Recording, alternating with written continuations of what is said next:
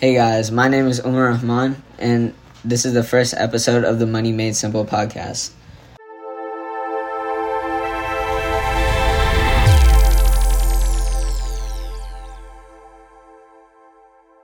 We will learn how to invest in stable stocks and how to create a bank account. But first, let's talk about a few special guests on the show today. Firstly, we have Arjun Kameni. Hello. He's a pro Fortnite player looking for advice to save money and not waste it on Fortnite. Next up, we have Andrew. What's up? He's a pro tennis player and he always breaks his racket. He needs to find something to invest in so he can buy a stronger racket. Lastly, we have Hemant. Yo.